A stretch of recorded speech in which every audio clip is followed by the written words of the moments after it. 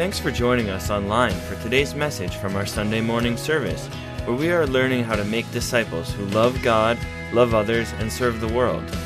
We pray that you are encouraged and challenged. For more information about Wilmot Center Missionary Church, go to wcmc.ca. Now prepare your hearts for what God wants to speak to you today. Good morning. The Hoyts, Team Hoyt they call themselves. The Hoyts are one of my most, for me anyway, one of my most inspirational stories of working together and needing each other. Isn't it a blessing that we don't have to do this alone? Amen? That we don't need to do life alone, we don't need to travel through trials and struggles alone, and that we don't need to celebrate alone either. In fact, you may have heard in the news something very opposite from this story of a gentleman who, I believe it was in the Ottawa area, was stuck in his home all winter long. Anybody see that story? And the neighbors, I guess after a few months, thought, he doesn't seem to have come out yet. But apparently a real recluse. And so he was living off of canned beans and things is what he was doing, by choice. And I would suggest that that is not how God has designed us. God has designed us to thrive together. Triathlon is one of my favorite sports, and 5.5 years ago I managed to complete one full Ironman, and I've done a few half Ironmans. But what blows me away is to watch Dick Hoyt pulling his son in the water for 4 kilometers. All right, it's only 3.8. But 4 kilometers in the water pulling his son, and then 180 kilometers, 180 kilometers, pushing him on the bike, and then running a marathon, which is 42 kilometers, all in a day. And if you don't do it in a certain period of time, it doesn't count. There's another video, and actually put on by the Ironman group, and it's to an old, powerful chorus, "I know my Redeemer lives." And what a beautiful, beautiful, incredible testimony. One of the things, actually they don't do that much anymore, if at all, because the father Dick is, I looked him up this week, he's 78 years old. Not that you can't run when you're 78, I just think it'd be hard to pull him in the water at any age. But one other significant part of the story that isn't told in that video is that prior to their participation in what ended up being over 1,100 events of different distances and kinds, one of the very interesting things is that Dick's father, the father's doctor, had warned him that if he didn't start taking better care of his body, he was in great risk of heart damage.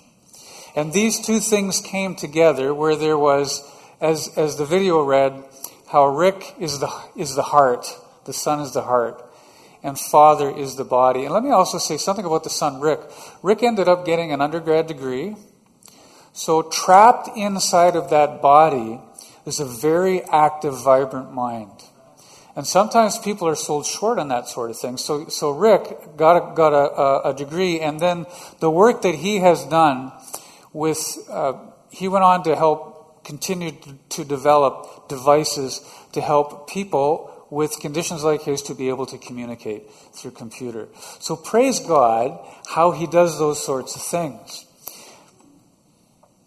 As we continue in our series on healthy community and one another phrases from God's Word, we come this morning to spurring one another on, or spurring on one another and encouraging each other. They really go hand in hand. And the Hoyt father and son duo really illustrate well, I believe, two important aspects of this. And we'll talk a little bit more about this, but there's the one aspect of encouraging, and there's the other aspect of poking or prodding, of even inciting, and I'll talk a little bit more about that later. This morning I'm going to go to the book of Hebrews, chapter 10, near the end of the New Testament. And this letter is rich because this letter ties together the Old Testament sacrificial laws and their fulfillment in Jesus, declaring Jesus as our one and only great high priest, the one that we need, the only perfect, sinless high priest, the only one able to be a single sacrifice as the payment of sin for humankind. And we know beyond a shadow of a doubt that we are a broken humanity.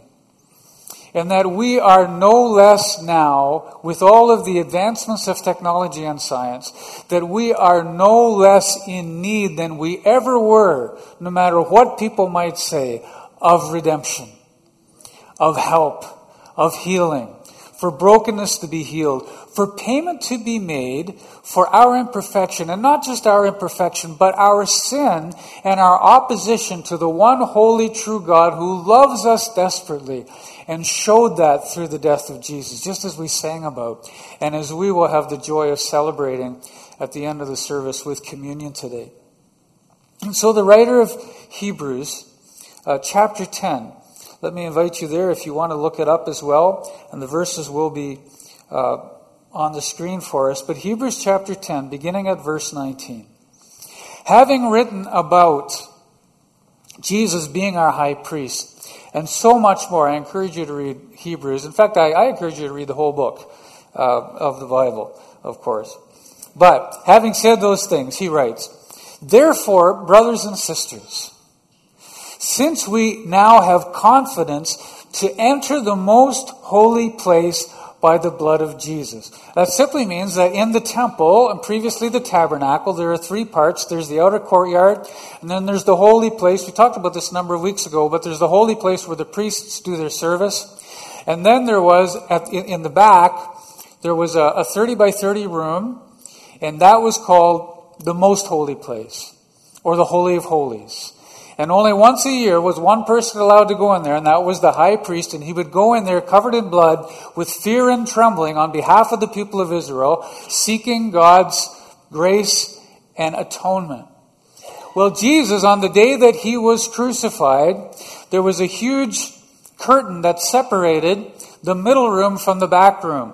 It was 30 feet high, 30 feet across, and some would surmise that it was between 2 and 4 inches thick, not easily ripped. But when Jesus was on the cross, from top to bottom, not done by human hands or human construction, that curtain ripped from top to bottom. Amen? And that curtain represented, the writer will say so here, that curtain represented the body of Christ, broken for us, torn for us, and that's what happened. That physical representation of the reality, the literal reality of what Jesus did in the spiritual realm was shown physically by that mammoth curtain. Praise the Lord. What God did. God's the one who ripped that curtain from top to bottom. And we say praise his name. We now have confidence to enter that place. We can go boldly. We can go with our prayers and our petitions and our praises. We have been given authority by God that was never had before to that extent for the entire community of believers. A new and living way opened for us through the curtain, that is his body. And since we have a great priest over the house of God, that is Jesus, let us draw near, and we'll come to the other verses soon. Jesus on this earth was a great encourager of people. Jesus had no problem going and spending time with the suffering, with the persecuted, with the minimized, with the discriminated, those people who were outcast by the religious leaders of the day. And Jesus had no problem at the same time, while he would encourage, on the other hand, he had no problem calling out the pride or the dullness or the fear or the lack of faith or the bad behavior of his disciples. And so those people that he walked with, he had no problem because he was instructing them as their rabbi, as their teacher. But he also had no problem calling out the religious leaders and calling them for what they were in their self-righteousness, believing that they had arrived when they had not, because they needed to be broken spiritually.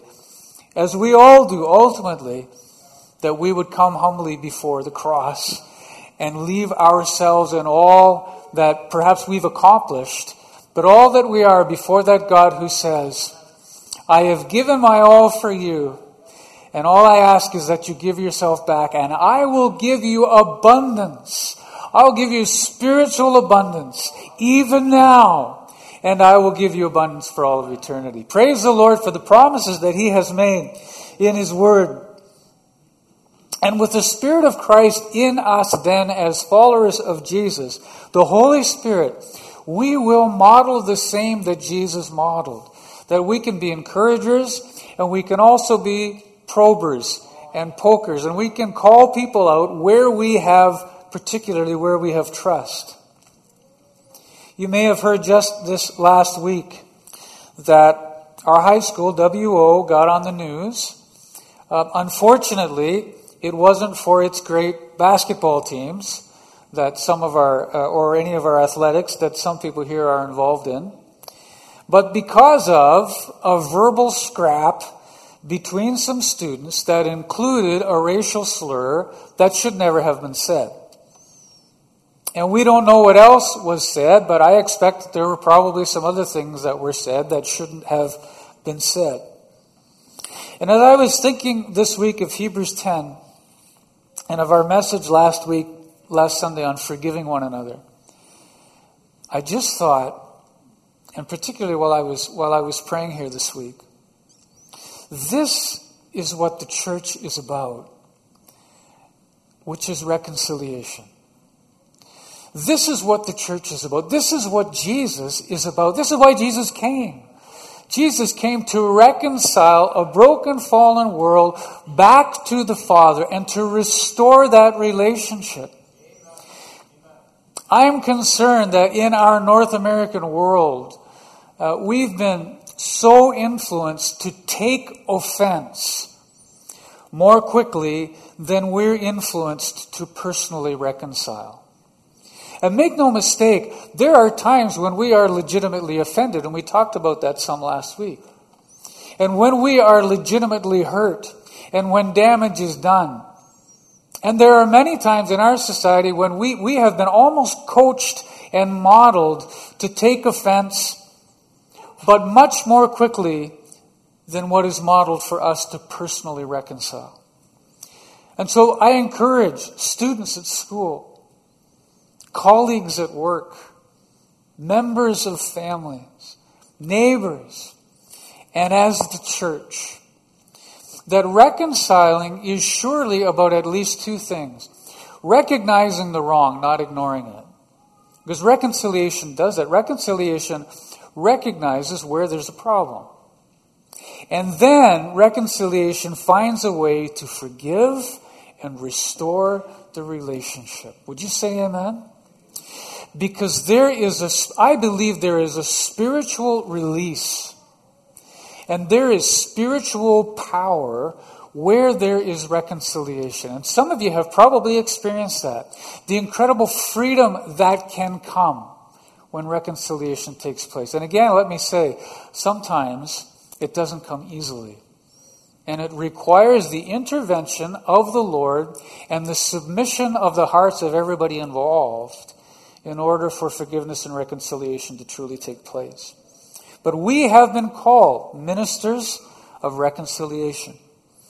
And so if we take that into society, into our spheres of influence, then all the more that lifestyle of reconciling is going to be more and more like breathing in the life of the church, isn't it?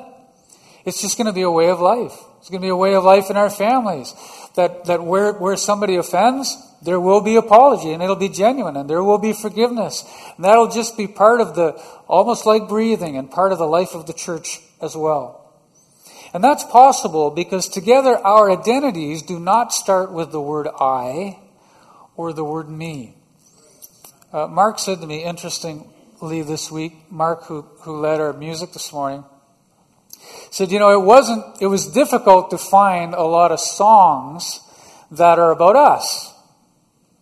And that's because we live in a very individualistic society. And even a lot of the songs that are written today, which are beautiful songs of praise to God, but they're very much about that personal, which is important. But that personal is not more important than the collective. And so that's why and so much of Scripture, especially the New Testament, most of it is written, the letters, most of them are written in the plural. It's about you or yous. My father would not want me to say that. Having been a grammar teacher, he was, but you get the point. I like to say that the end of all of our names, the end of your given name, the end of your given names, the end of your surname or your surnames, if you share them, that at the end of all of your names, at the end of all of my names, we put another name, which is really our identity. You might like a different name, but the name that I think of is that at the end of my name, that my name is Randall Keith Reykopf Godchild. Or in German, it's Gotteskind. That we are, ultimately, our last name really is Godchild. And that for all of the identity that we might develop in our human lives, our most important identity is that we are in Christ and that we belong to the eternal loving Father of heaven. And so our last name ultimately, for all of the joy and the pride that we might have, or perhaps that we might not have in our names, ultimately we belong to God, and our last name is Godchild. We've been given a new identity, a new nature, a new authority, a renewing mind, and promise after promise of spiritual blessing as we engage in that relationship with God and as we engage in that relationship together. And as we engage in the relationship with those around us, that they would be influenced by that person of Jesus. And then the next verses will ring true. Hebrews 10, verses 22 and 23. So let us draw near to God, let us draw near to God with a sincere heart and with the full assurance that faith brings, having our hearts sprinkled to cleanse us from a guilty conscience, and having our bodies washed with pure water. Let us hold unswervingly to the hope we profess, for he who promised is faithful. Let us draw near to God with sincere hearts, undivided allegiance, sincerity, no pretense, not just a habit, but learning more and more what that authenticity is about. Full assurance of faith, no hesitation in trusting in and following Christ. And that's about allowing Him and saying over and over, day after day, Lord, increase my faith. Lord Jesus, fill me with your Spirit. Lord Jesus, give me more of what you need to give me and what you desire that you know I need. And teach me to pray. Heart sprinkled from a guilty conscience. Freedom from guilt based on Jesus' sacrifice and His shed blood. We are free from shame in the name of Jesus. Bodies washed with pure water. Inner cleansing, symbolized in the Old Testament by the priest's washing, symbolized now in baptism. And continuous purifying that takes place, that's called being sanctified, sanctification, the sanctifying work of the Holy Spirit. That we are set apart, sanctified in our position before God, and then our lives gradually and continually reflect that in our conduct as we allow the Holy Spirit to be in control. Now let me stop and say something about baptism. On Easter Sunday, we're going to have a baptism service. We better have a baptism service. I'm sorry. The reason I say that is because we can't have one if nobody wants to get baptized. And then we'll just have an empty tank of water. But let me encourage you this way about baptism. I'll do my little bit of prodding right now. If you're a follower of Jesus and you have never been baptized, I do believe, and I don't say this with a 50-pound Bible to make you feel guilty. I say this as an encouragement, that I really do believe that baptism is truly a step of obedience. And that the early church and the Word of God makes it very clear that when people believed, then they were baptized. And then what's important for the church is that we are intentional about discipling people in their faith in Christ. Amen? There are many people who have walked for many years and said, I haven't been baptized. I'm doing okay. I don't need to be baptized. I'm waiting for God to tell me to be baptized. Well, let me suggest that God has told us to be baptized. So if it weren't clear in His Word, then I would understand if we would say, well, I'm waiting for some direction from the Lord. And I get that. I totally get that. I ask the Lord oftentimes for direction. But because His Word says, believe and be baptized, we're not waiting for God to tell us to believe. Because God's Word says, believe. And so we really ought not to be waiting for God to tell us to be baptized because God's Word tells us to be baptized. And so I want to encourage you, if you want to be praying about baptism, and I'm not playing a psychological game here because this is often how I will pray. If I believe that there's a course of action that I should be going, because God does give us wisdom by His Spirit to make good decisions, then what I will pray oftentimes is, Lord, if you don't want me to do this, will you please make it very clear? And I would encourage you that be the prayer. Because God's Word says be baptized, then I would encourage you to pray, Lord, is there any good reason why I shouldn't be baptized? And allow Him to speak to that question. I want to encourage you. Now, Pastor Wayne's going to be away for a week, so I'll give you his cell number if you want to talk to him about baptism.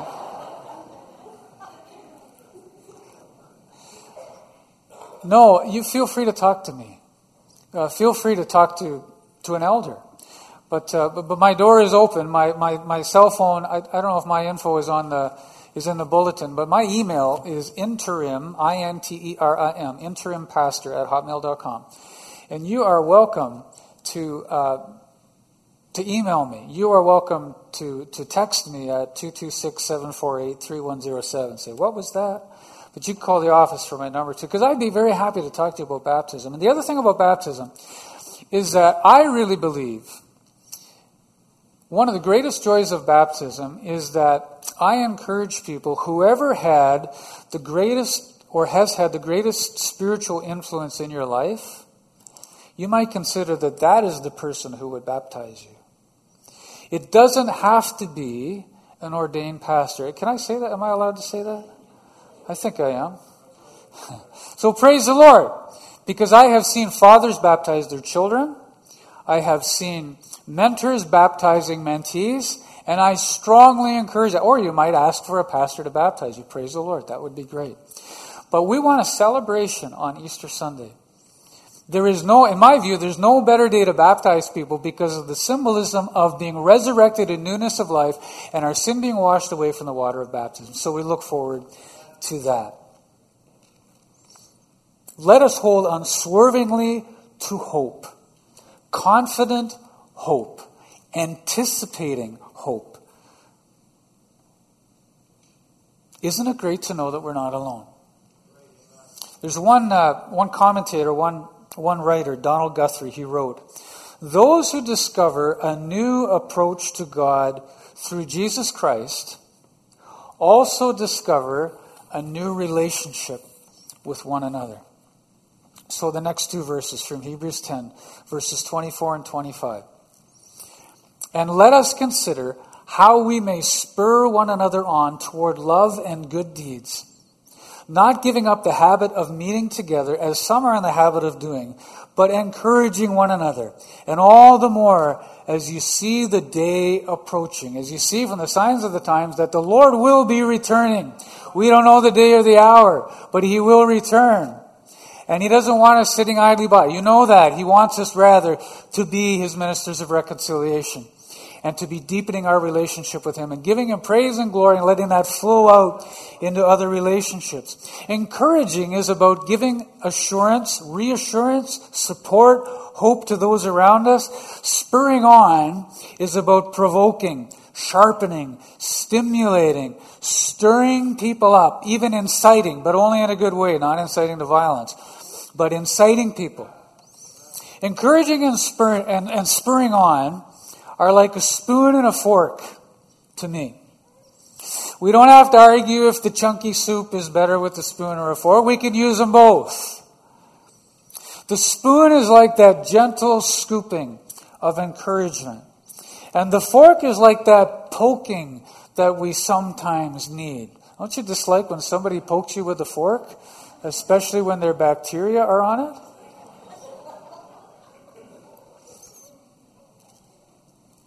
And sometimes we are the ones who need to be that poking in love, that poking fork. And we are always to be those spoons of encouragement. As you think of, even as you look around today, as you think of brothers and sisters in Christ, you think of the people who've been an encouragement to you and that you have been an encouragement to, that is spiritual life. Think of your family too, your friends, your neighbors, your fellow students, your co-workers. God is putting people in your life and in my life, bringing across our paths people to encourage and to be encouraged by. And I know from personal experience that so many of you are so very good at encouraging, and I thank you for that, because I have been so encouraged by many of you. Well, I haven't done this in a while, so who this morning, this week there's a seniors due on Wednesday event. Who's involved in seniors ministry this morning? Don't be so shy. Awesome. Will you show your appreciation to them today? Amen. Now also, I've asked somebody to just give a little testimony this morning, how she's been encouraged as a leader at WCMC. Over the last number of months, the leaders of church ministries have begun meeting together in order to update each other on what's going on, in order to look at calendar and share dates together, in order to be on the same page. And it's an absolutely fantastic idea. And I want to thank Mark Dahm for his passion that he and the board have and the staff have for developing leaders and investing in leaders. And so this group has been called the Ministry Council. And this past Thursday, I would say it was a really encouraging time for those of us who were part of that meeting. And so I have asked Wynne Ross, who is the chair of our Global Missions Committee, to just to share, because during that meeting I watched and I heard her enthusiasm and her joy as we sat around the tables as leaders together, encouraging each other and planning and getting excited together about what God is doing and what God can do. Thank you, Wynne. Okay. So I just want to start by saying I'm really glad that we aren't called committees anymore, that we're actually ministries, because the two words just make such a difference. So I'm the team leader of the Global Missions team, and I guess 6 to 8 months ago, I was feeling like I was on an island, that our ministry was on an island by itself, and it wasn't Hawaii. And then in October, I guess I was invited to be part of the ministry council, and at first it was like, oh, now another meeting I have to go to, right? And I was stressed about doing that. But we've had 3 ministry council meetings now, and the last one was so encouraging because finally it wasn't like I was an island or our team was an island. There was a bridge built, and not just a bridge built to one mainland, but a bridge that would reach to all of the other ministries. And finally, a light went on that we are all in this together, and We don't operate separately, that the hospitality ministry is very much a part of the global missions ministry or the children's ministry, where we can be connected. We can count on each other. And one thing that happened when James Ferber was talking about the youth, and I remembered, and I shared this, I remembered, a couple of years ago when I was in my teens, that, yeah, thanks, that we went out as a group of fearless teenagers, and we could go into the malls and sing worship songs because we were together, we were a unit, and we could do that fearlessly. And I really felt in the council meeting that we were having, the ministry council meeting, that was representative of what we can do now as leaders and with our groups, that we can go forward fearlessly. And I was so encouraged. Amen. Yeah. Amen. Give God glory. Amen.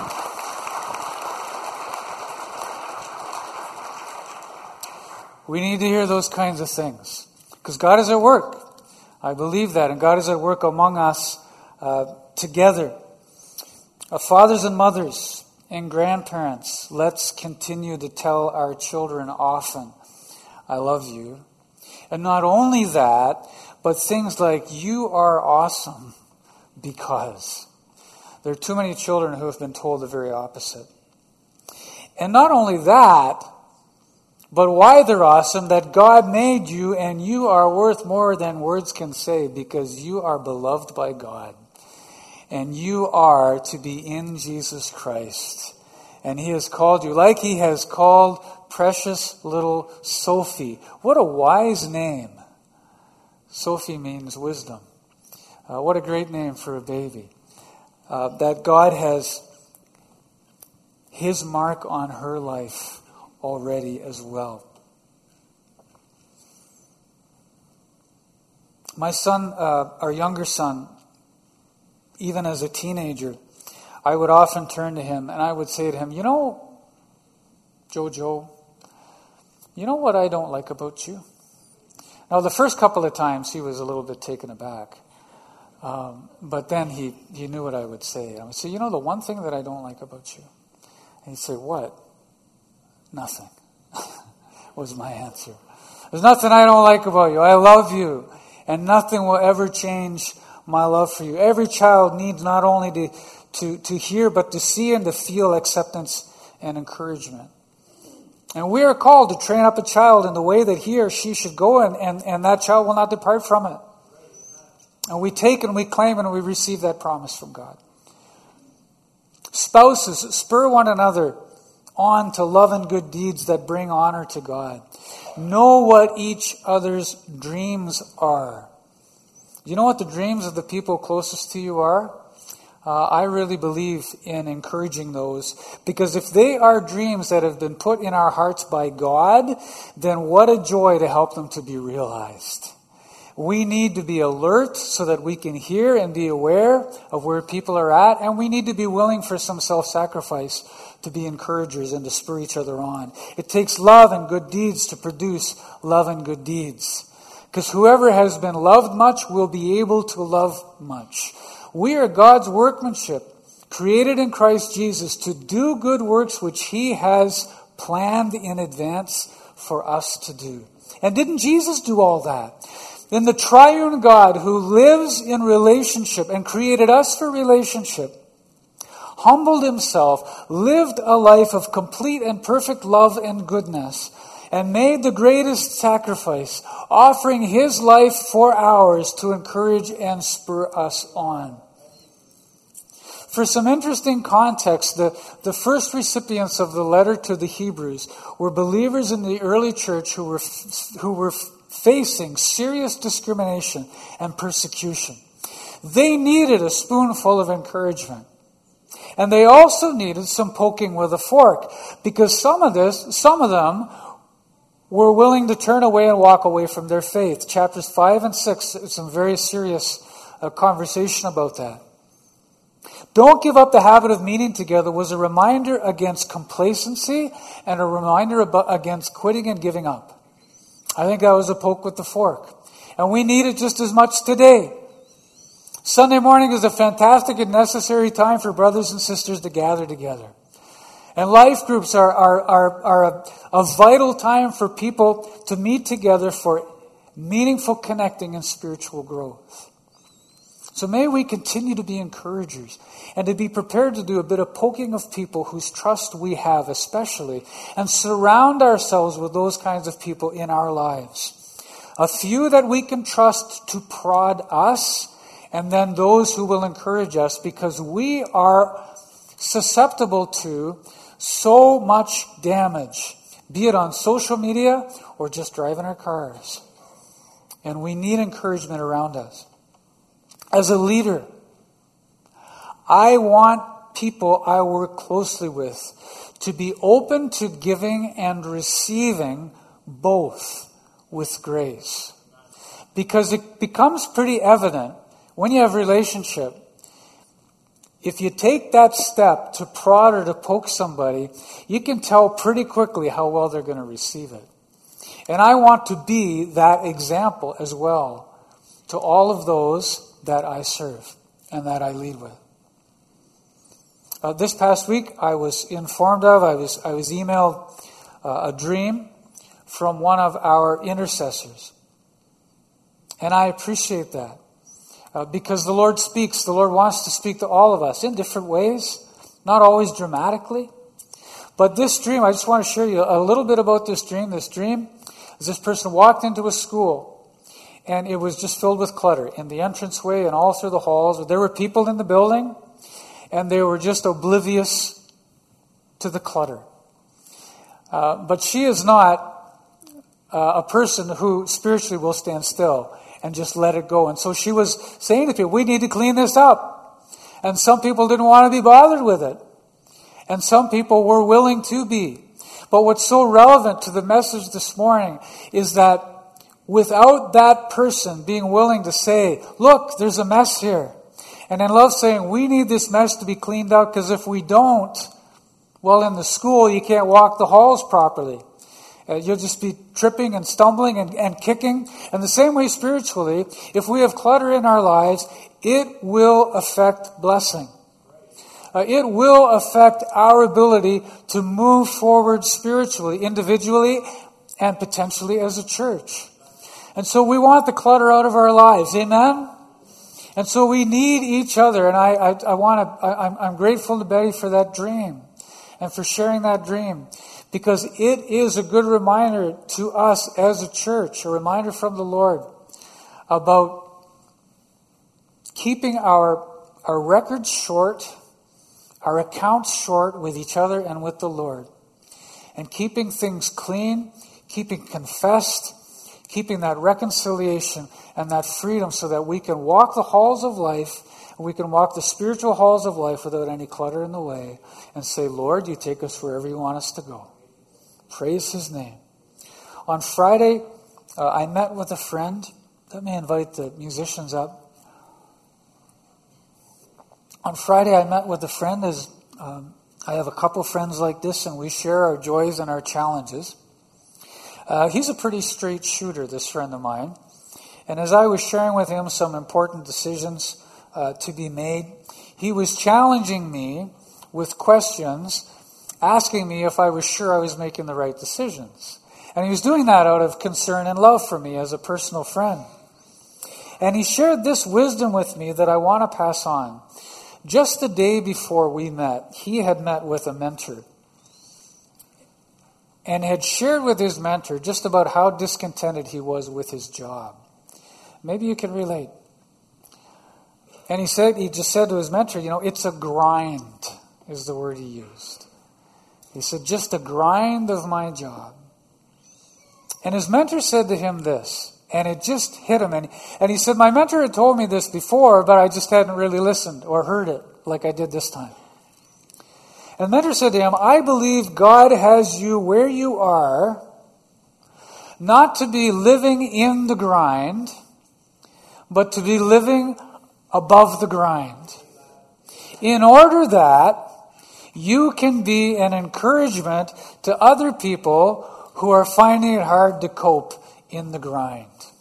Now that's not necessarily an easy message to take. Oh, no problem. I'll just live above the grind now.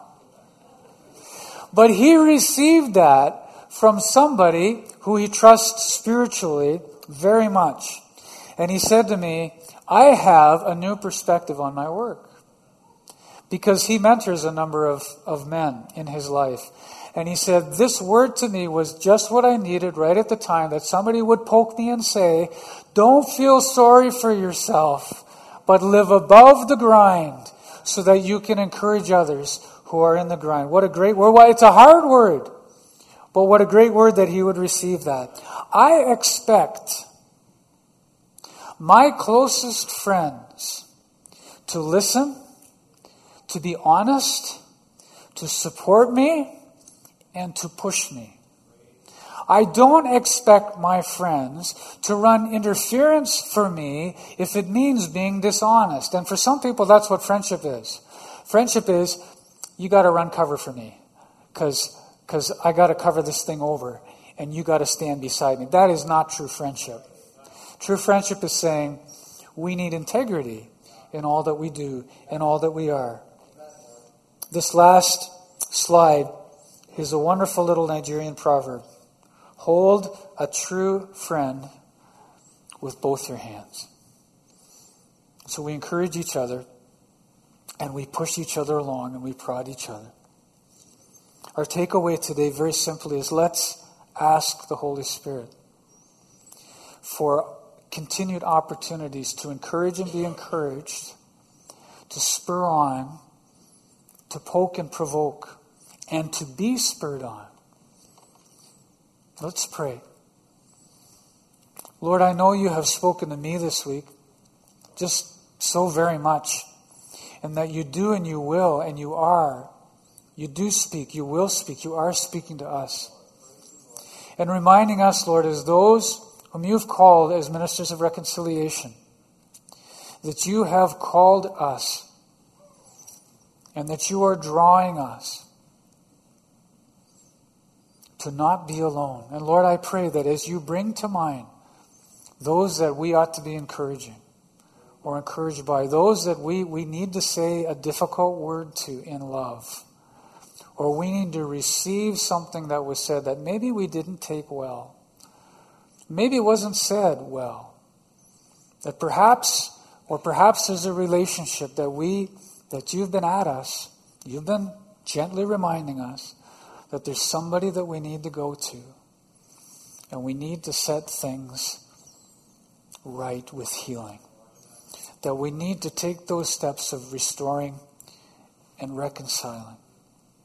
As I invite the servers forward at this time, I want to read to you and go back to Hebrews chapter 4, where the author is earlier on in his presentation of writing about Jesus being our high priest. He wrote, every high priest, he wrote, since we have a great high priest who has ascended into heaven, Jesus the Son of God, let us hold firmly to the faith we profess. For we do not have a high priest who is unable to empathize with our weaknesses, but we have one who has been tempted in every way, just as we are, yet he did not sin. Let us then approach God's throne of grace. Let us then approach God's throne of grace with confidence, so that we may receive mercy, and so that we may find grace to help us in our time of need. Jesus paid it all, and all to him we owe. Amen. Praise his name. Thanks for listening online with us. We trust you were encouraged and challenged by today's message. If you have a prayer request or an encouraging story about what God has been doing in your life, please email us at amen@wcmc.ca. God bless.